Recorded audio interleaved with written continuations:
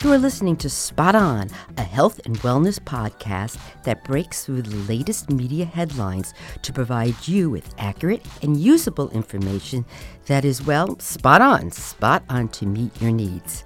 I am your host, Dr. Joan Salge Blake, a nutrition professor at Boston University and the author of the college textbook called Nutrition and You, which is used in colleges across the United States and abroad.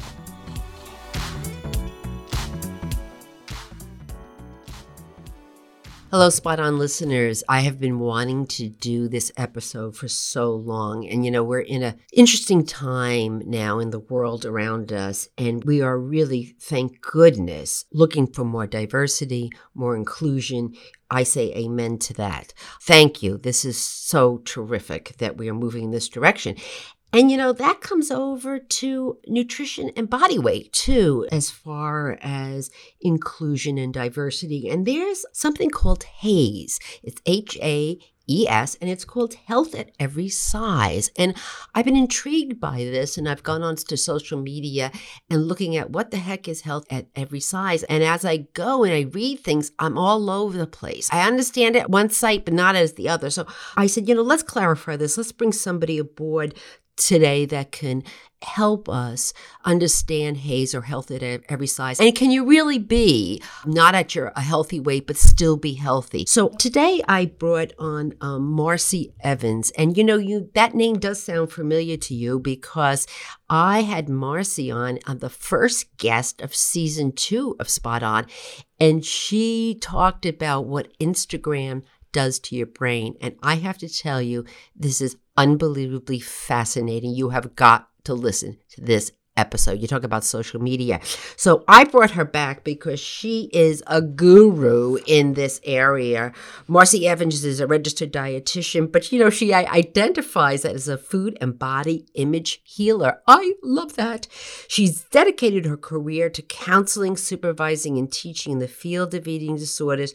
She is a certified eating disorder registered dietitian and supervisor, an intuitive eating counselor. We're going to ask her more about that, but she teaches. She is always on the talking circuit because everybody just loves to pick her brain because she is so diverse in this topic. So with that, I want to welcome back Marcy Evans on Spot On. Oh, thank you so much for that warm welcome. I am totally thrilled to be with you. And as you know, Joan, I always love talking with you. So this is going to be fun. This is going to be fun and informative. Okay, my dear, help me out. What is HAES? What is healthy eating? Beautiful. I think it's important that we're starting with the fundamentals. And one of the things that I noticed as I was listening to you is that you pointed out going to social media and how when you tried to learn more about health at every size via social media, it felt incredibly confusing. And you are not alone in that. And so I'll talk a little bit about kind of what the formal definition is, and then we can parse out where things get a little bit confusing and what things might be by definition, and also how they can look in the room between a nutrition counselor and a client, because there's a lot of nuance. So health at every size, you said it correctly. It's not healthy at every size. It's health at every size, and it's a movement. And it's a movement that really has evolved and continues to evolve.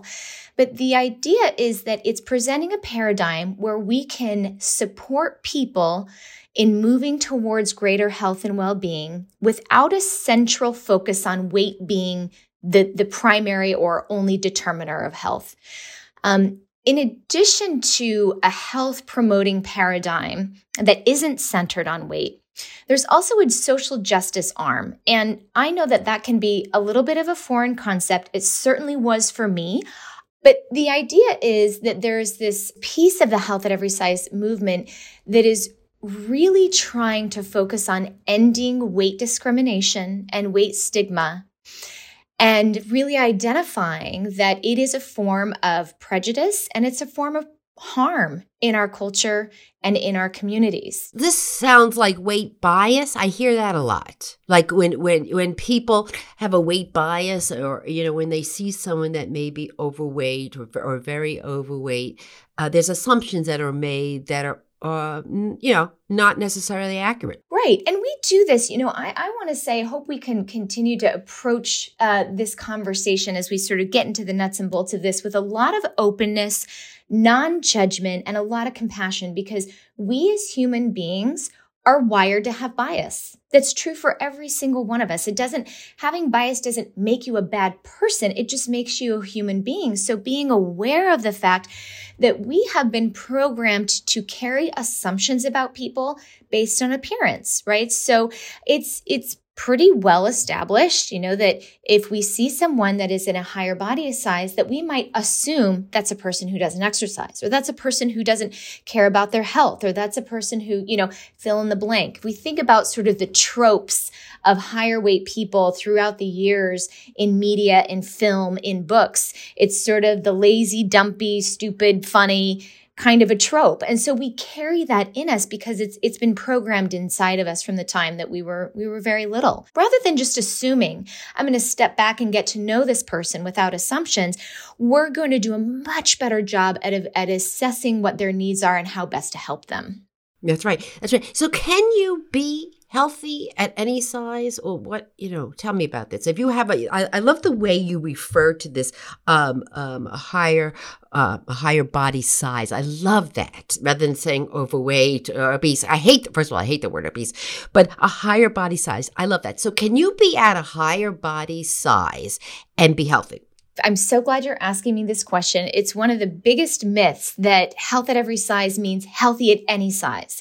So what the idea behind health at every size is simply saying that regardless of a person's weight, they have the right to receive non-biased, safe, accessible, excellent healthcare, that they have the right to pursue health, and that we aren't going to make assumptions about health based on any particular size. So I'll use myself for an example. Would I be healthy at a dramatically different weight than I am now, either higher or lower? Likely not. Likely it would flag there's some sort of problem going on, because right now in the body that I'm in, part of the reason I'm in this body is because of genetics. Part of it is how I take care of myself in terms of how I feed my body and move my body. So if there was some sort of dramatic change, either up or down, it would likely signal that I really wasn't at a healthy place. I know, I'll share just a very brief anecdote, that there have been times when I've gone through incredibly difficult times in my life. One was when I had my son, who was born premature and was in the NICU for a long time. I was under so much stress that I lost a substantial amount of weight. Sadly, there were some people who offered me compliments about that, which was really, just such a demonstration of how we make these assumptions about weight changes and weight loss. I was not healthy at that time. I was really struggling mentally and emotionally. And so that's just a little example of course, we aren't individually healthy at all of the possible weights. That's really not the point of the movement. That's interesting. That is so interesting. So what you're saying is health at every size, that people, no matter of their size or their lifestyle, should get good health care, good advice. That's right. Good advice, good healthcare, have access. We know not everybody has access to nutritious food. We know not everybody has access to medical care. We know not everybody has access for safe outdoor spaces for physical activity. So the idea is this movement is all about creating a non-discriminatory access to health-promoting behaviors, and that a result of that is likely to be an improvement in health. And we have research on that. I know you know this research, Joan, that we see one of the most powerful things we can do as nutrition professionals is facilitate that behavior change, health behaviors, and that even if the weight doesn't go down in a significant way, that other health parameters do improve. And the health at every size movement would say that's significant and that's meaningful and that matters. When I was counseling clients, they would come with many, they may be at I'm going to say a higher body size, to use your words, but then they have high blood pressure. And they may have problems with the blood glucose levels, but I used to love this because this is such a trick that, all they needed to do was just lose a few pounds and that blood pressure went down. And it was just like, it was like magic, and so what you're saying is they were still at that higher body size, but just by changing their eating habits, maybe moving a little bit more, and losing just a smidgen of weight, wow, that brought that blood pressure down, which is really, really fascinating. And I would imagine you really helped them make sustainable, accessible changes for them, because as you described, you learned to really get to know them, and that you were able to support shifts in eating, shifts in movement. And that sometimes gets missed in the health at every size conversation, particularly online, because social media is a difficult place to have nuanced conversations. But there are some core principles of health at every size. The first one is weight inclusivity. And that means that we could imagine that health and movement in the direction of health can happen across the weight spectrum. The second principle is health enhancement. The third is eating for well-being. Fourth is respectful care. And fifth is life-enhancing movement. And those are really the pillars that support this paradigm. Right. So in other words, what you're saying, Marcy, if I understand it correctly, is you're going to meet the person or wherever it is where they are at, and through positive lifestyle changes, which would be maybe changing their eating habits, and maybe having the positive movement that you said, and maybe getting to the root of sometimes why you're eating. If you're eating for emotional reasons or stress, or not eating, like in your case, for stress, because you were so stressed with your little cutie patootie came in the world a little too early. So looking at all of that coming together, and let the weight fall where the weight's going to fall, but let's change all these lifestyle behaviors in a positive movement. That's right. That's exactly right. That's so beautifully summarized. I think that it is, we as nutrition professionals are so well suited to do this work because we really have the capacity to look at all of these different pieces that are actionable, that we get to look at food and relationship to food, which is what I really love, physical activity, as well as sleep habits, building of positive relationships, getting, support where people need support. And we know that moves people towards greater health. Sometimes that results in weight changes. Sometimes it doesn't result in weight changes. And we know, because we study this, how complex weight science is. And, we have certain factors that impact that, whether it's medications or whether it's family history and genetics. The behavioral components is really the place where we as nutrition professionals are so well suited to do incredibly positive and powerful work with our clients and patients.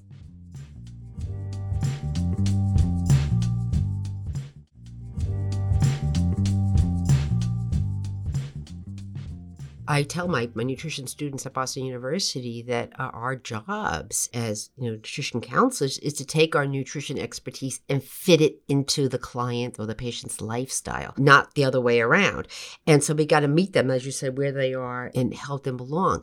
The confusion for me, Miss Marcy, is that I've read, that the HAES movement, the Health at Every Size movement, is anti-weight loss. Like, in other words, I've read that as a counselor, I'm not going to help you lose weight. To explain this to me, I'm so confused. Yeah, no, this is a really nice question.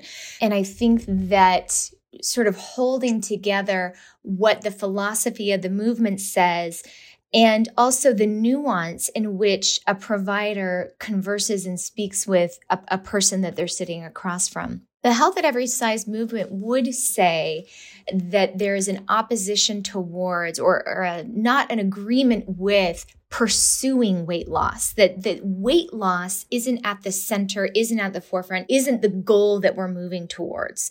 That the goal that we're moving towards is equitable, non-discriminatory healthcare with supporting a person's access to behavioral changes that support health and that weight changes are going to be what they're going to be, but the target isn't moving towards a certain number on the scale. It is very common for a person to come to a dietitian looking for weight loss. And the way that I would approach that with a client is not to say, I refuse to help you with this. That's a terrible idea. Pursuing weight loss is all kinds of wrong.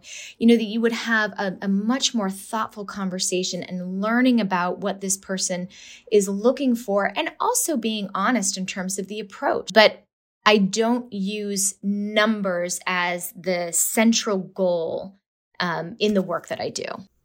I'm glad that you explained this, that health at every size versus healthy at every size. I think that's a very important, significant difference here, that people can be, health at every size, that no matter what size you're coming in, you deserve the same kind of treatment and focus and support.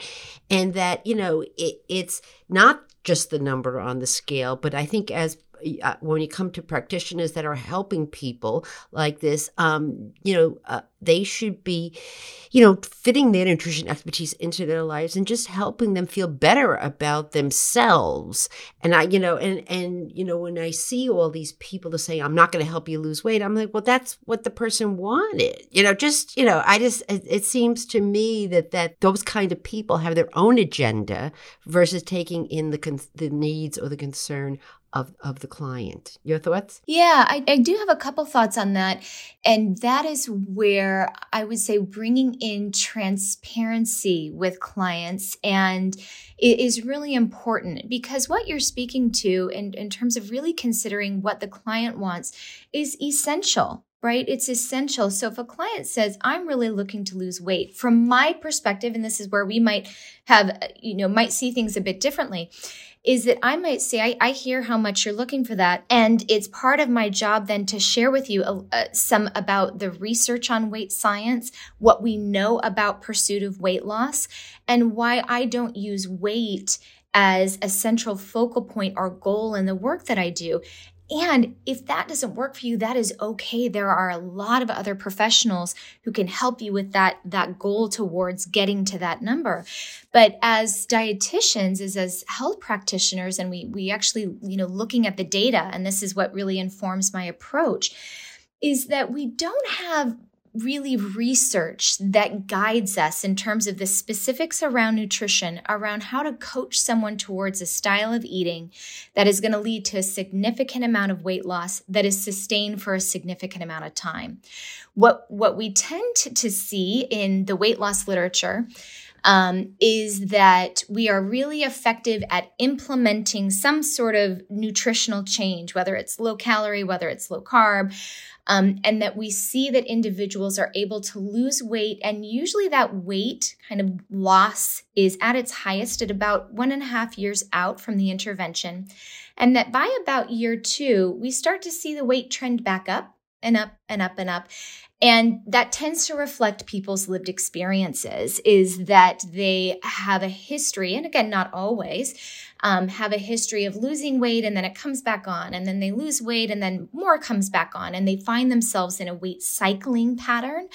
And we know that there is physiology behind that. But I do appreciate that there are, practitioners out there who would really disagree with what I'm saying right now. And that's, I know that that's just true. I know a lot of the weight cycling, as you called it, is, environmental and genetic. Some of it also attributed to the fact that people may lose weight on a crazy fad diet that is not sustainable.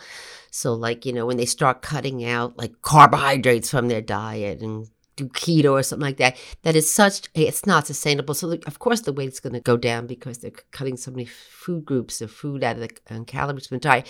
But then they go back to trying to live in the world, and it comes back on. So I realize genetics plays a part, but you think the way they lose weight is another problem. I agree with you. Sadly, so many people don't have access to a registered dietitian. What they have access is to social media and TV. And so what gets modeled are actually things that are very appealing because the weight loss is so dramatic and so satisfying because it's so quick. And by nature, things that are incredibly, that create these sort of dramatic quote unquote results are the vast majority of the time, of course, it's unsustainable. Right. Before I let you go, I want to make sure we get one thing out, what HAES is not. And that is, I often see on social media people saying, eat the donut. This is your weight, and be happy at your weight, and just eat whatever you want, and this is weight acceptance. But doesn't sound like, from what you're telling me, this is what this is. Oh, that's great. You're really hitting on some of my pet peeves with social media. I appreciate that for so many people, the demonizing of certain foods has led to restriction, binge cycles, a terrible relationship to food. And so this sort of posing with a formerly forbidden food and encouraging people to give permission for all foods is really salient visually. And that is one piece of building what we might call an intuitive relationship with food, a relationship with food where some people say all food fits, but it is so much more than that. And there are layers of complexity as it relates to all the things that we've discussed today. But we don't want to dilute it down to this idea of, hey, just accept and eat all the donuts and you'll be fine. That is really not the message that we want to have. The movement is about a lot more than that. I think I'm so glad that I had you on, Miss Marcy Evans, because I think there's so much misinformation about this. And I hope what we did today is give people that are maybe looking at this and trying to figure out what it is, or maybe want to talk to a registered dietitian, nutritionist about their, better managing their weight and changing their diet and their lifestyle to, I love the transparency. So before you start to work with somebody, you say, what are you all about? And tell me what, this is what my goals are in life, and do they align? And I love that. I love that it's a two-way street. So make sure that you're getting advice from somebody that is qualified and is going to meet your lifestyle goals and your life goals. So I think that is absolutely wonderful. Oh, this has been a delightful conversation. I hope that as a profession, we can have more and more conversations like this where we can be curious with one another. And I would particularly encourage not just the nutrition professionals who are listening, but the nutrition students who are listening, is keep reading the literature. Stay true to looking at the research and looking at the science. And, try to remain a critical reader of the research so that we can continue to provide the best care that we can for our patients and our clients. Miss Marcy, once again, you are spot on. And I want to thank you again for coming on the show today and sharing your wisdom. Oh, it's an absolute delight. I appreciate the invitation. So thank you for having me on. Spot On is supported by the Boston University Sargent College's Master of Science degree in Nutrition program. Log on to bu.edu to learn more about this fabulous nutrition graduate program. Thank you for listening to Spot On. If you enjoyed this episode, don't forget to subscribe on Apple Podcasts, Spotify, or wherever you get your podcasts.